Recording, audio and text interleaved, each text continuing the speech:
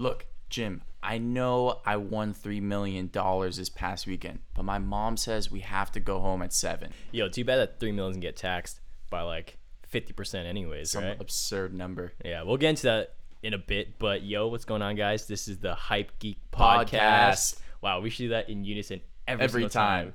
Whoa. Jesus. Sandwich. Yeah, but this is a Hype Geek Podcast where we talk about everything gaming and how that intertwines with mainstream culture, fashion, food, music, all that cool stuff. This is your co-host, Kat, and also the CMO of E-Coliseum, and we have Rustin right here. That's me. The CEO of E-Coliseum and the co-host of this podcast. And we have a lot to talk about for this coming podcast. This is podcast number 26. And it's going to be probably our most epic one. We just had the craziest esports weekend. Yeah, a lot went on this weekend. We went to a Nike event. The Fortnite World Cup happened, which we'll break down in terms of different moments, funny moments, cool moments, stats, all that good stuff. And then we'll also talk insider information. Really, really interesting stuff that we might have some insight on if you guys are interested in listening to that. And we also are going to talk about the Final Mouse release and the numbers that came through that. One of the most creative gaming companies, in my opinion, today. And the first ever gaming shoe. Yes. As well as more clothing partnerships that Fortnite is working with. So we're going to dive into that. But let's start off by talking about our weekend. And that started with the Nike event that happened last Thursday. Correct. And that was really cool. So if you guys know, we work with Nike pretty closely here at E-Coliseum. We've talked about them a couple times on this podcast.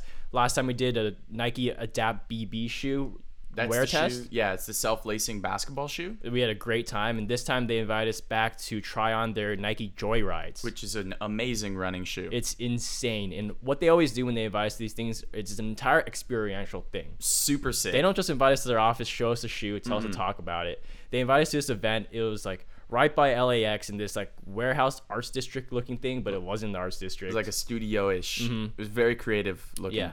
And we got there on Thursday, and it was awesome. They decked out the place in really cool decorations. The Joyride, basically the technology used within that shoe are little beads. And when you step inside the shoe, I shit you not, the people talk about how all their shoes are different, but this one actually felt like sand. Yeah. Like, it's kind of weird because when I first slipped my foot in, it was like I felt there were ridges. Yeah, it was tight. Yeah, it was like tight, and there was like formed. There was like shit poking at my feet, but it was like little like soft like sand dune bumps, and I was like, why is this like that? Right. When you're just standing there, it feels like that. Compared to like my flat Converses, but then when we started running on the treadmills, then you feel like the compression actually working, and it's just soft running the entire time. But you walking through the experience, like what was special about it? Like, talk us through that. So basically, because our business itself is experience focused, whenever we get to do something like this, that it's a top tier experience by top tier brand, we're taking notes and we're getting hard because it's fucking sick. We're like, holy shit, getting hard. Dope. Yeah. Great description. Anyway, like for example, when you come in, they have cubbies with your names on them. An attendant gives you the clothes that's been selected for you. Not as cool as the Adapt BB locker with your LED name on it. Right. But still personal. Still personalized. And the clothes are dope. They're specifically designed for this event. Like they're special release Nike clothes, which was the same thing as the Adapt BB. So you probably can't get these anywhere else. And they've been selected based on your style. Ahead of time, they ask you, do you like a looser fit, a tighter fit, tank top, t-shirt, blah, blah, blah. You tell them what you want, then you show up. And everyone had a different outfit. It was so sick. Yeah, that's actually really surprising. Yeah. Like, it's the same shorts, but different colors. And surprisingly, they actually got Rusty's color, right? Like, he wore, like, bright orange shorts, which I would wear to something like Coachella, but not on a daily. But they gave me very muted with little accent colors that really fit my style. I mean, it probably wasn't on purpose, but I was like, it made the experience that much better where it felt so much personalized to me. Which is something that we want to implement with what we're doing, right? Because we learned that really makes the experience that much better. One-on-one with your customer is always the best type of way to get their loyalty. Dude, the scented candles that they had smelled amazing. The food that they had, holy shit. They had these like natural bars that looked like they were homemade, but they were so fire. They had this drink called Keto. It's like a protein drink, fire. They had a fresh pressed juice vending machine. You go to the vending machine, you press on the screen, the different juice mixes that they have, and they will press that shit right there, and it's cold as fuck. Best watermelon juice I've ever had. So good. It was so good, dude. Yeah, that was really good watermelon juice. They had these little changing pods for you to change. And then we waited around for a little bit, took pictures. They had this entire backdrop. Check out our Instagram.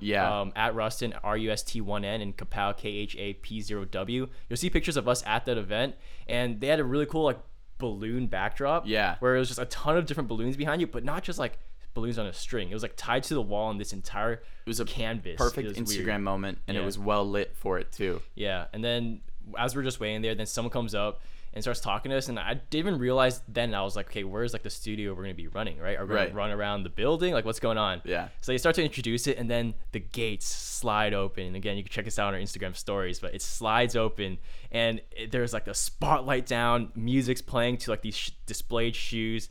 You walk into the room. There's like yoga mats on the right side where your shoes are laid with a place carved with their name on it, correct to your size. Yeah. Put it on. We do some stretches. And we got to learn a little more about the shoe. Like who was that? One of the senior designers came out and described all the innovation that they had done in the past 3 years of making this product, with the whole objective of let's make a super comfy running shoe that feels like the same as running on sand or on grass, right? And so they created this like proprietary, shoe base that Ka described, which I kind of liken it to if you've ever had a mouse pad that has like the gel wrist cover. It was kind of like that in different areas of your foot. And so they had the lead designer explaining it. Then they brought out their Nike master trainers to like, warm us up for the workout. Then we go into this other room. They flew those two girls all the way out from New York. One of them was from LA. One of them they flew out from New York. Yeah. But like they're basically Nike ambassadors, which is so sick. Yeah, like really let's sick. find dope people that are also really athletic and just they're gonna wear all Nike everything all the time. Yeah. They're gonna be dope content creators. Anyway, they take us into this section of that room where it was like surrounded by curtains. You go through the curtains, you come in, there's a bunch of treadmills. And they're like high-tech treadmills, and there's a giant LED screen in front of us that just says like Nike Joyride on it. And they run us through like a treadmill workout, which is kind of like Barry's boot camp, if any of you guys have been there. And it's like varying speeds. They're running us through. Great music is playing. And the LED screen starts to change to different areas in LA. Like at one point, we're running through like a graphical version of the Hollywood Hills, or we're running through LACMA, like Melrose. Yeah. And the screen's moving like in a first person point of view, and we had front row because there's only 2 rows of the treadmills. We chose right in front, so it's very immersive. I like that a lot. The music they're playing was fire. Yeah. And you had the trainers just like Barry's boot camp leading you through it. It was basically HIIT, high intensity interval training, where you go up really fast and then you go down and you go up really fast. But for me and Rustin, our down was like, mine at least was 4, but my up was 11, and the button didn't react that fast. No. So by the time I was already back down at 4, they're like, okay, break's over, go back up to 11. So it was like a 10-second, it was literally 15 seconds, but the time it took for me to like go down, I was still sprinting, and it got me gassed, dude. I had the same problem. I'd go from a 5 to 12.4, and the time that it took to transition from the speeds,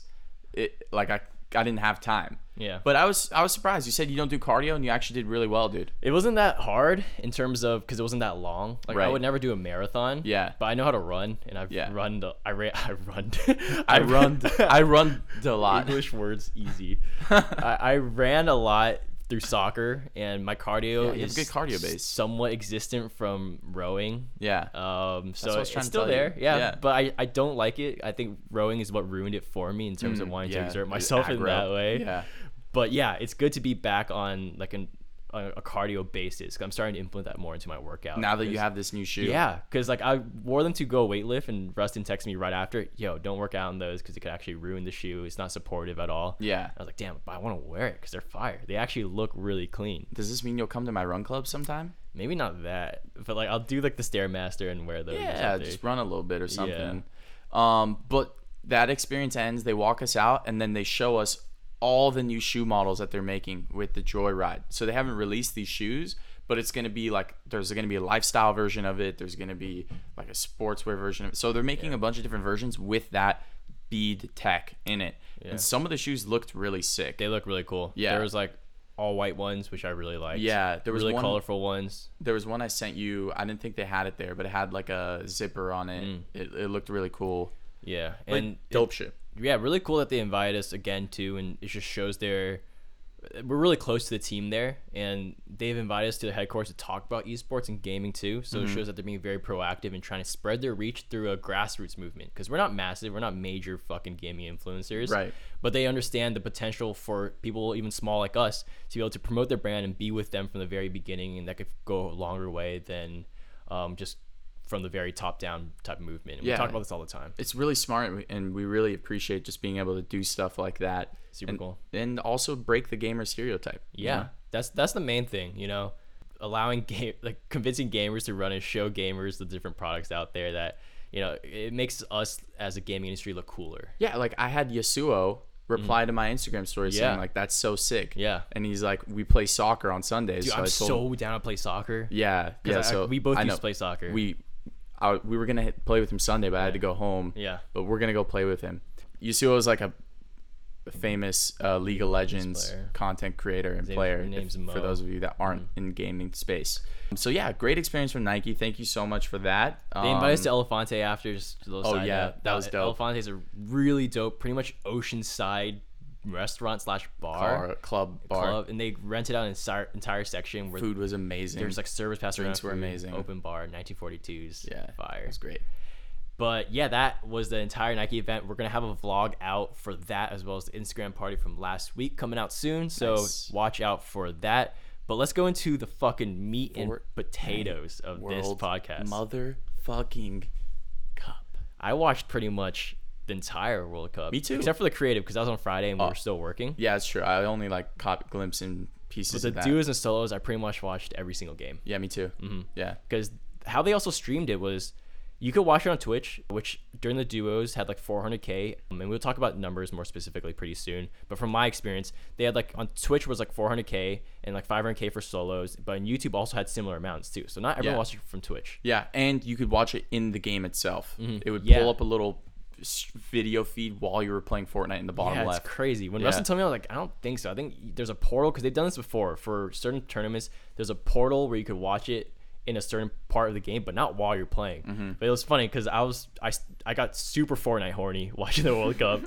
Me too, bro. Everyone did. Yeah, I was like, I gotta crank 90s right now. So I just pulled up my game and I was able to watch it from my bottom left screen while cranking my 90s. And I was like, this is an optimal viewing experience. But that goes towards the fact of them trying to just bump the shit out of their numbers. Yeah. Obviously, if it bothers you, I think I said this on the podcast last time, where I think that this is going to be the most viewed Fortnite event. Hopefully, maybe. Not likely, but one of the most viewed esports events of all time. Yeah, and because of that. Yeah, it could bump the numbers, but there's a place to pause it. You could turn it off if it's really bothering, because it is pretty big. Yeah. So I think the people who left it on are actually watching it. So it kind of influences the numbers in a positive way.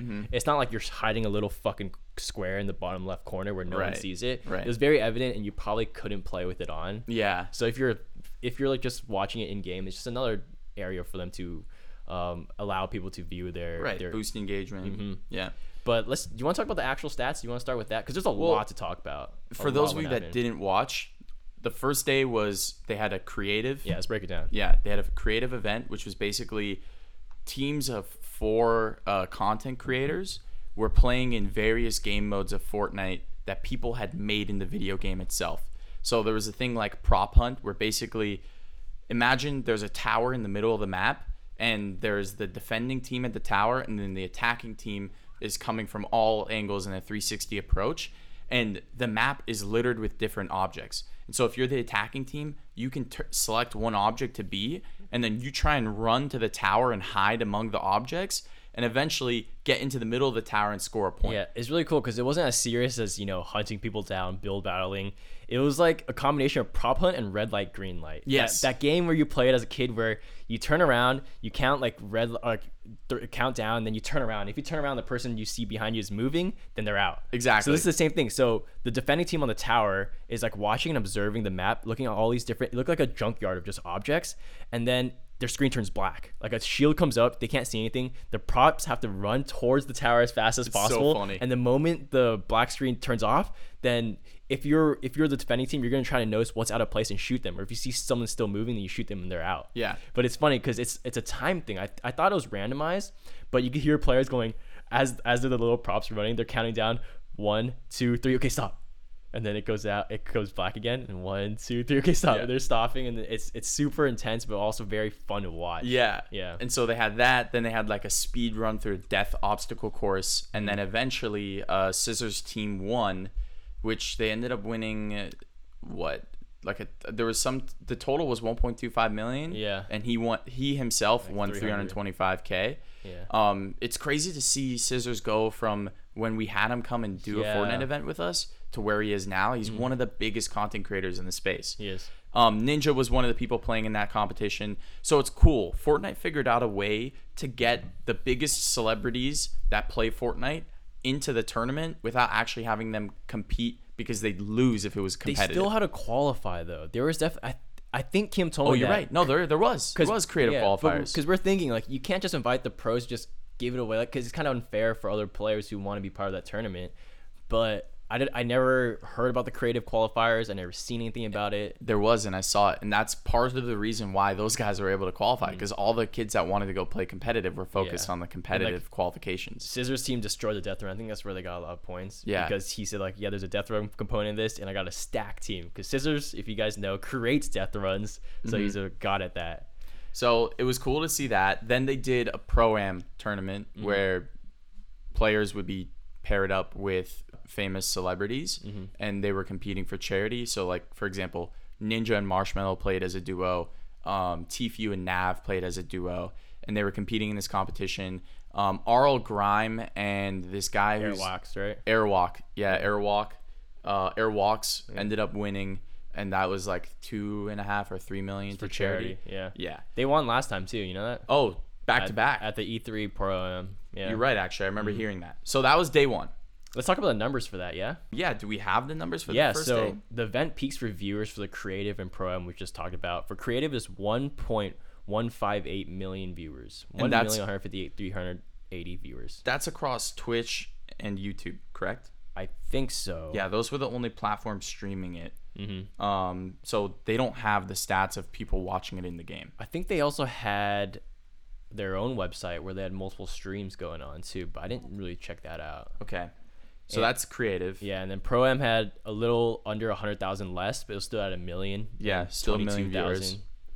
Then the next day was just duo competitions. So duos were playing in this. There wasn't really any duo that was very notable in terms of, like, I didn't know a lot of the players that well. Yeah. You know? Whereas in the solo, there were a couple of players that I knew pretty well.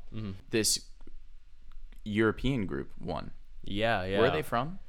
I forgot. I'm not too sure. They won 3 million. I think they're like Nyrox from and Germany Aqua and were their like names. Belgian or something. Yeah. They won 3 million, and most of the top spots were held by European players. Yeah. So everyone was like, "Where's North America? Like, North America quiet." Like, everyone was like, "What the fuck? Why is North America not on the board?" Right? Then comes solos. North America dominates, takes all 5 spots, right? Or 4 out of the 5. At least top or 5 was the Argentinian kid King, which we'll talk about because that kid's a Right. legend. But for solos, the person who won was Bugha. We really like him as a person. Yeah. Just But how many people were watching duos? duos 1.5 was million. 1.5 million, and then solos was 2.3 million. Which was on day 3. They won They had 2.3 million people watching that live. Yeah, so it's And they sold out the Arthur Ashe Stadium, by the way, which is where the U.S. Open is going to be held next week of tennis. the stadium looked very, very well done. Yeah. It looked small. It wasn't too big. Fortnite put up all the money itself. Imagine when they start getting sponsors in this, dude. Holy shit. Yeah, it could be I can't imagine it being bigger than it is now, but it's really great to see what That was they're doing. only take one. When League of Legends did their first like actual arena competition, they hosted it at the basketball stadium, the Galen Center next to USC, and they sold that whole thing out. A year later or 2 years later, they sold out to Staples Center, bro. So Fortnite, their first competition is larger than the Galen Center. Imagine in 2 years what the hell they're going to be able to accomplish. Yeah, I'm excited for Fortnite 2020. Yeah. That's the grind for me right now. No, There just you go, kidding. buddy. Yeah. So Bugha won 3 Yeah. million. The next 4 people basically won a combination of $1 million or $2 million. Yeah. This Bugha, second place was Psalms.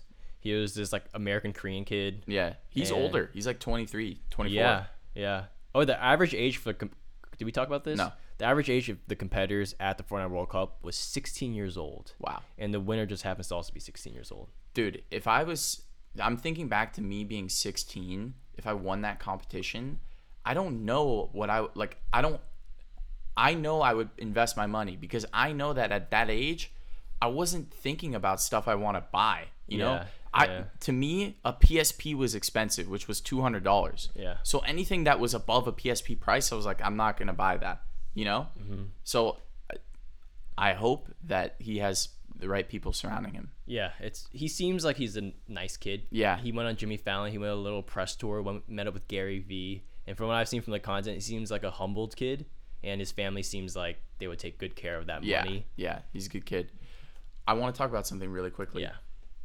They would give out a bomber jacket if you won any of the competitions, and they gave out a hat. Did you notice who made the bomber and Nike. and the hat? Very evident. It was Nike made it. There's no official confirmation, but my gut tells me Nike definitely had some like backdoor, not explicit sponsorship deal with them. Yeah, it had to because because it wasn't like very branded. But it was there. It was like subtle. It was a Nike on the left side, just a Nike regular logo, and then on the right side just said World Champion in the Fortnite font. And people like the subtle branding. Yes, they did a good job. They did that. Nick Merckx always wears a Nike headband. Ninja always wears Adidas gear, even though he hasn't confirmed anything yet, right? Yeah. Like everyone's getting low key sponsored. But back to the World Cup, Bugha on Jimmy Fallon, which you guys should check out. Yeah. That's just shows how legit this was. In terms of his winnings, he won $3 million. Djokovic won like $2.9 million from winning Wimbledon last month. Yeah. And that was just a tennis competition. Tiger Woods won the U.S. Open, and he won like a little over $2 million. $2 million. Isn't that insane to you that he's half their age and he made more than them? Yeah. Playing a game that's only crazy. 2 years old. He's like a fraction of all their ages, dude. Like Tiger's like what, almost 50 at this point? That's absurd, bro. Yeah. This is the new wave. There's also another beautiful comparison. So that's in terms of the traditional sports with esports comparison, but there's a pretty funny comparison within the esports industry to smaller games. So a Call of Duty player by the name of JCap, he's a really prominent player. He's been in the scene since the very beginning. He tweeted out saying, "Bugha just won more in one day playing Fortnite than me, Karma, Krim, and Formal have made combined in our careers." And all those 4 guys that he just listed, The best. are the best of the best, and they've been in the scene just as long as him. And that just shows how different Longer than him. Yeah, pretty much this longer, or if not the same time as him. They're like They're the like our goats. age. Yeah. So they've been in it longer. Wait, dude. When they were grinding Call of Duty, Bugha was like fucking 8 years old, dude. Yeah. He like just didn't even have a career in esports yet. It's so crazy. It's kind of weird and funny, but also sad to see the disparity and major gaps between such esports where we want to promote the entire industry, but there's just favors over other games. Dude. But it's the same thing as traditional sports. Yeah, it's just you bigger. watch you watch soccer and football and basketball over maybe golf or tennis, hockey. Yeah. It's just how it is. Just Fan how favorites. it is. Bugha's social followings grew yeah. exponentially. So on Twitter, he had 30,000 followers. After he won, he had 230,000. YouTube, he had 42,000 subscribers. Then he had 240,000 subscribers. Twitch, 76,000 followers. Now he has 158,000 followers.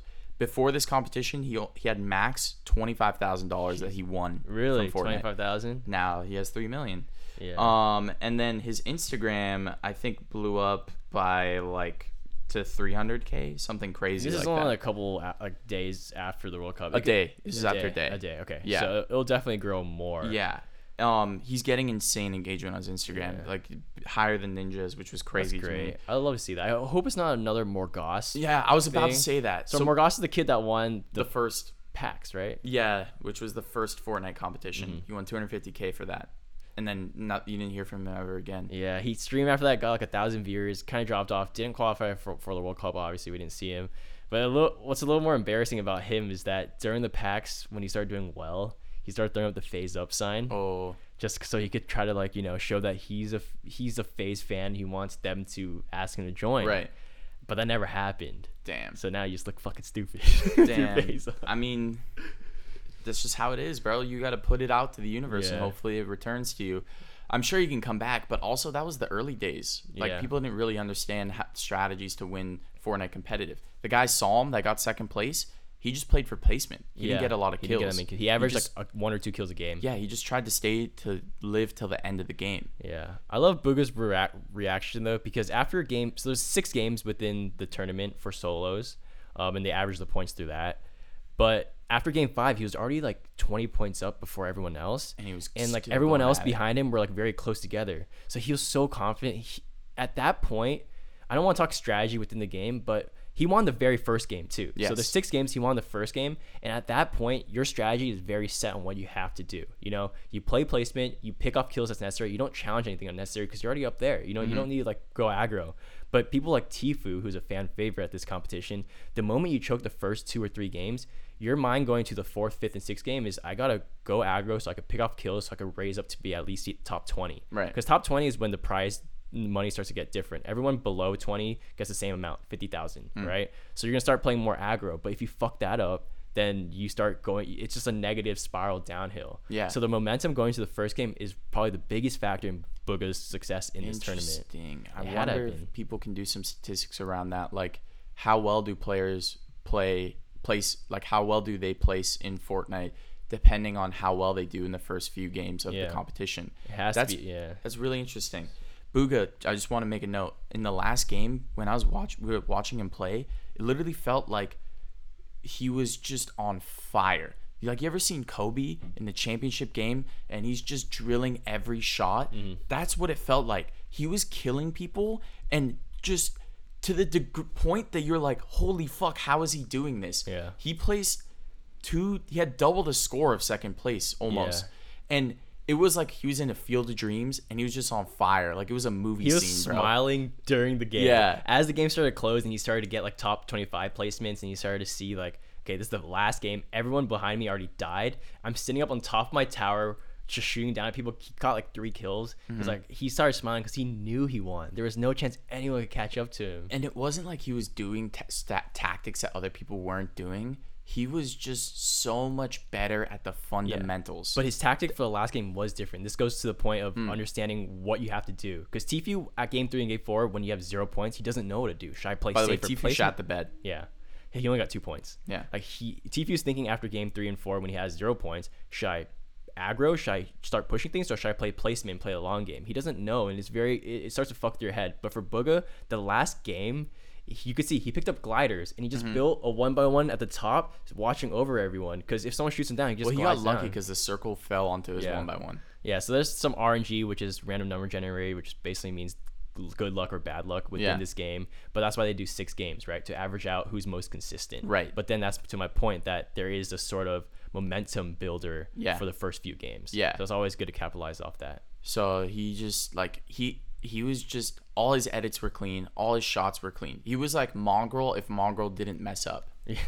Yeah, Mongrel did pretty well though, because like he climbed from below 20 up to like top 20. Amazing. Yeah, in a couple games. Yeah, the FaZe guys did well. They made like $1.5 million for the team or something. Just the competitive players. Yeah. Yeah, Tfue was doing weird tactics. He just looked shaked. Yeah. Like, he looked shook. Yeah. Okay, we want to talk more about FaZe, but before that, let's talk about just the final numbers of Bugha. He's getting taxed a shit ton, right? I don't know how official the numbers are in terms of what we've seen online. I saw one article from Fortnite News, don't know how credible the source is, saying that he's getting taxed at least 50% of his earnings. I feel like that's fake news, but yeah, he's definitely going to get taxed a chunk of change. Yeah. It's like a massive amount. Do you get taxed on prize money though? Yeah, it's like the lottery, right? Yeah. That's crazy. But I mean, it just averages out to everyone, but at least it's, it's not $1 million. You get down to like 600,000. It's 3 million, goes down to like 1.5, 2 million, hopefully. But yeah, that's everything on Bugha's end. He went on Jimmy Fallon.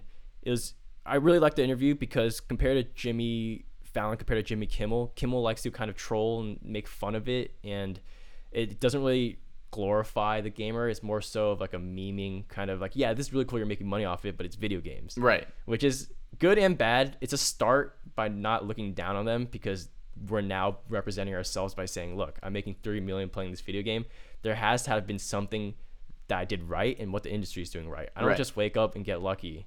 But Jimmy Fallon was like really commending him, which I really like. But the audience, again, a non-endemic audience of older people in New York, probably didn't really understand and laughed a little bit at him. Not at him, but like just kind of making jokes in terms of, you know, he's a gamer who somehow got lucky. And I see some comments saying, yo, he's a definition of an overnight success, which is far from true. Yeah, and on Twitter, like ESPN's Twitter was just a battlefield of boomers versus like esports people, and it was so funny, the memes coming out of it. Yeah, there was like a meme where it was like, it smells like boomer in here. It was like a person wearing AirPods. So it was really funny. Another meme that came out of the World Cup was this kid Skeptic. Is it Septic or Skeptic? Septic. He like ran away from someone or like put shots on someone, and then he went to the camera and held up the L, like the webcam. As soon as he held up an L sign to the webcam, Mongrel flew in and murdered him. And it was so funny. Everyone was like, instant karma. There's also a cringe compilation. Oh yeah, it was so, you guys have to check it out, because going to this, you know, it's a fucking national event, but with a ton of 16-year-olds, there's bound to be cringe moments, and I was happy to see a lot of them live. Yeah, they're and really also funny. There's one where it's like grabs the girl's hand on accident. There's one where they're just like, it's just really funny. There's a kid in the stands using a blow up Fortnite pickaxe and he's jerking off in the background of the camera. So funny. Yeah, I think that covers everything for the World Cup, right? Yeah, I want to just talk briefly on FaZe. King. FaZe, and then King. Yeah. But for FaZe, obviously they had a ton of players representing in the creative, the solo, and duos. A total of what, 6 players? Yeah, or 7. 8 players. Yeah. And they did a really great job marketing this for, you know, they did the best job at the World Cup in terms of brand exposure. Yeah, they had, one of the things they had was an LED truck driving around, like wishing everyone who's competing good luck with the FaZe logo. FaZe versus the world was their marketing campaign. They had a FaZe versus the world, like the posters that are like you see all over New York City, like paste posters, whatever they're called. They had a card that was wrapped with the FaZe colors with the FaZe sign on it. They did a Stadium Goods pop-up where they got 20 or 30 FaZe members, and all these kids were blowing up on social media. So my entire social media feed, because I follow a ton of the FaZe guys, was like, they are in New York, literally taking over New York right now. Yeah, it's really good for them to do that. They did a pop-up at Stadium Goods, which is a sneaker store, which if you watch sneaker shopping on Complex, that's where it happens. It was in Soho.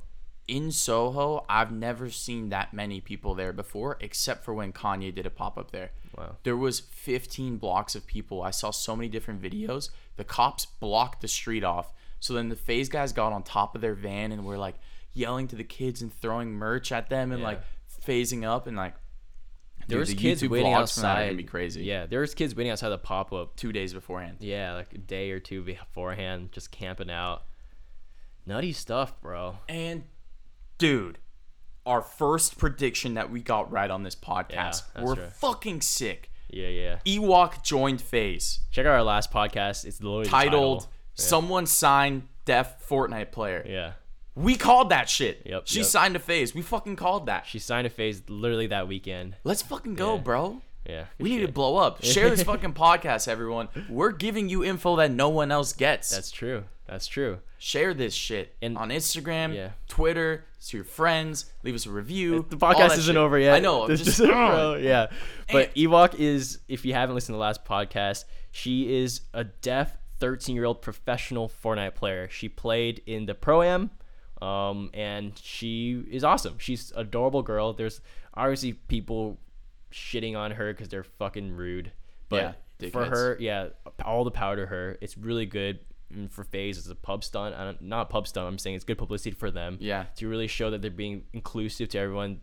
Like, I don't have a doubt in my mind that all the FaZe guys are a family. That's what they preach first, and they will treat her very well. You know, they could do all the shit they do individually. She's also the first girl that's ever been signed to FaZe. Yeah. Since they've been around for like 6 or 7 years. So good for them. Good for her as well. Wish them best of luck, and I hope her brand and everything grows with that, and nothing really could damage that. I just think it's a good move all around for the entire thing, and announcing that during the World Cup is always really good. Great move. Now we're gonna go on to Final Mouse, right? or I want to talk about one thing. Sorry, we're talking King. It's just really brief. It's just this Argentinian kid.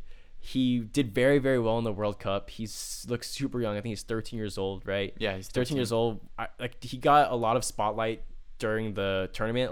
They're showing him a lot because of his aggressive gameplay. He was super aggro, just going for kills the whole time. Going for kills. And killing people. Yeah, he got 5th place and won $900,000. And there's a video I saw the next day that was posted on Bleacher Report, which is a mainstream Instagram, just traditional sports website.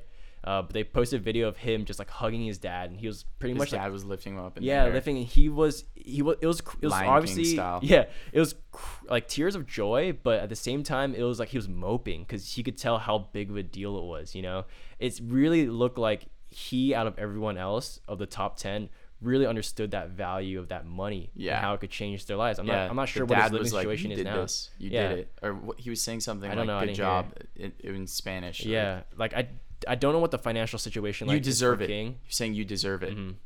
Yeah, but all I know is that 900K will go a long ways in Argentina, right? So probably. Yeah, so it's really good to see someone like that. He looked his playstyle would not really show his personality because he's so aggressive, but just the way he looked, very humble. He seems very timid. Yeah, like if he really wanted to secure that bag for his family and because they need it, I would have played like a fucking pussy, you know? But he had ice in the fucking veins. Bro, but in in South America, apparently, according to the casters, everyone's afraid of the South American servers because everyone in the South American servers just push all the time. Fucking They're aggro hard. the whole time. Yeah. Yeah. But you just love to see a good story like that. Don't know what his previous history is. His family could be balling. I don't know. But it's just good to see someone very happy. And it looks like a life-changing amount for him, you know? Yeah. So that's really great. But, okay, that's all the fucking World Cup stuff. We love that shit. That's why I could talk all about that. But let's move on. Final Mouse. They're a gaming mouse company. They're very famous in the esports space because of the way that they creatively market their products. It's very similar to a limited sneaker. They do a drop, they make limited units, it sells out really quick. People even have sneaker bots that they use to try and get these and resell them. I saw they were going for $100 more than what they sell for on eBay. They had a gaming mouse. It was called like the Ultralight, and that did pretty well. Then they made the Ultralight Air with Ninja.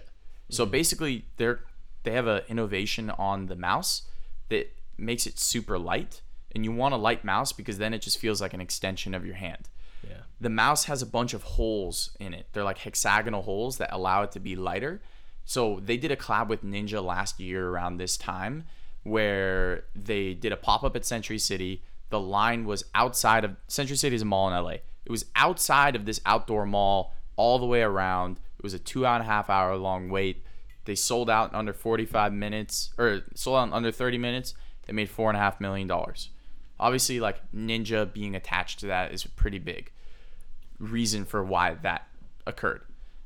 The next product that they released, which was literally right after the World Cup, they sold it. Yeah, World Cup ended at 2 p.m. They announced a while back that it's going to be launched at 3 p.m. Yeah. Which is really good marketing around an entire event, which brings more eyes to it. Yeah.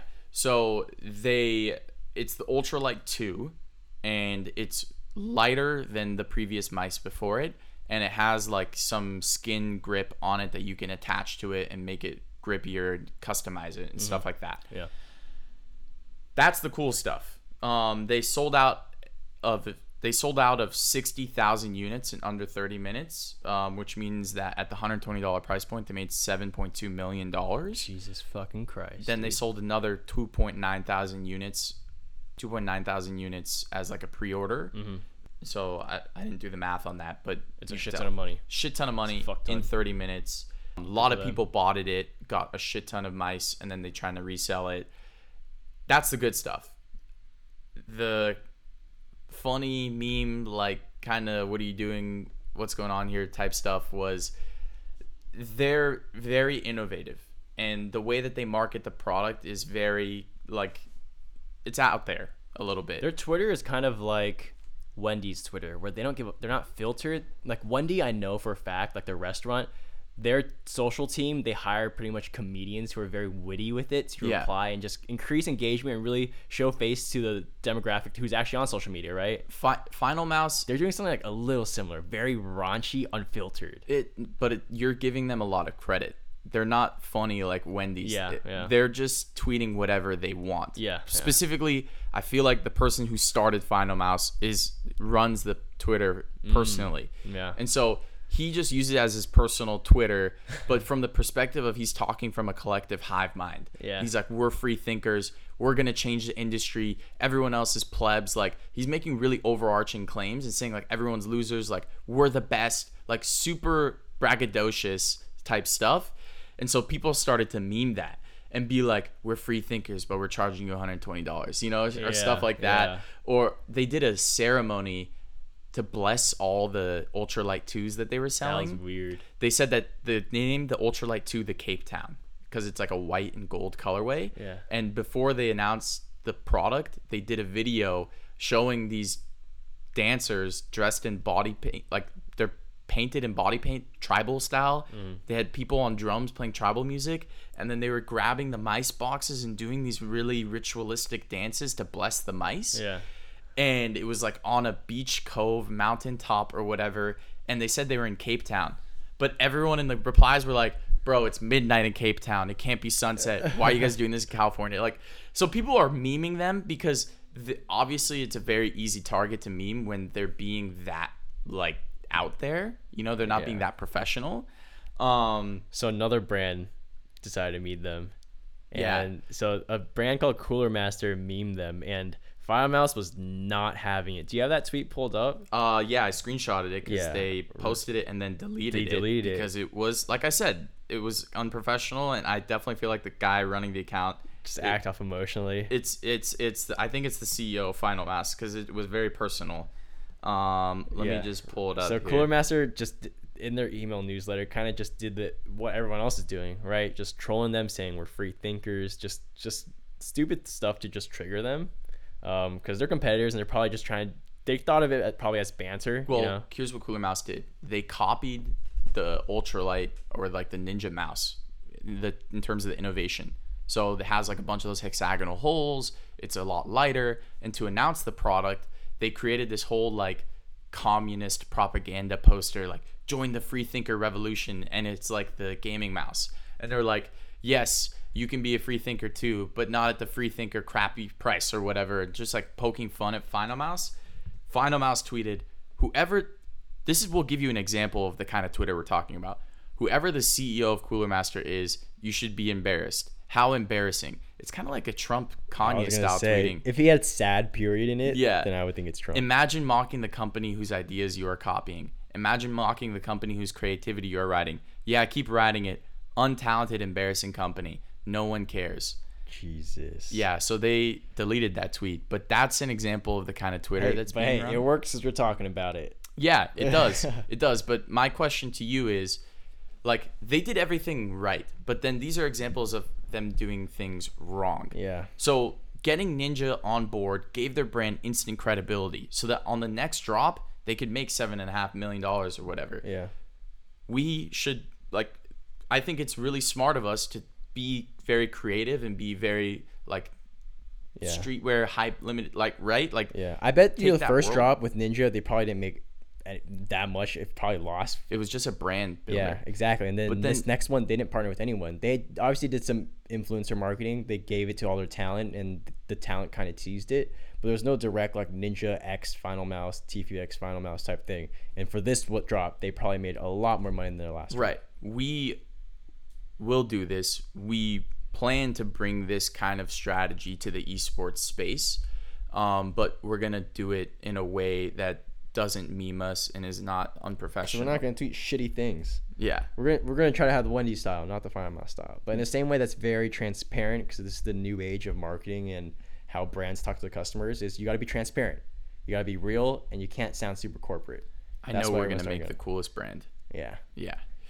Right. So that's everything on the Final Mouse front. Oh, I went viral for a second, by the way. Oh, on the Final Mouse Twitter thread? Yeah, so I saw that. Final Mouse tweeted a picture of the gaming mouse next to some Ferragamo slippers and a what was the purse? A Fendi handbag, purse. yeah. And they were like kind of similar colors, and I was like, that's cool, but that's women's product. Me personally, I would rock it with Just Don's Jordan 2 beach sneaker. Final Mouse replied, that's free thinking right there. Retweeted my tweet, got a bunch of favorites and retweets. So that's the second time that I went viral on Twitter. The other time, or no, it's the third time. The second time was when Optic Crimsix, after they won Call of Duty Las Vegas, He asked what shoe he should buy, and everyone was putting out the rookie ass like sneaker that everyone knows, and I hit him with like the most ridiculous Converse, and he was like, wait, those are sick. And I was the only one that he replied to, and everyone loved it.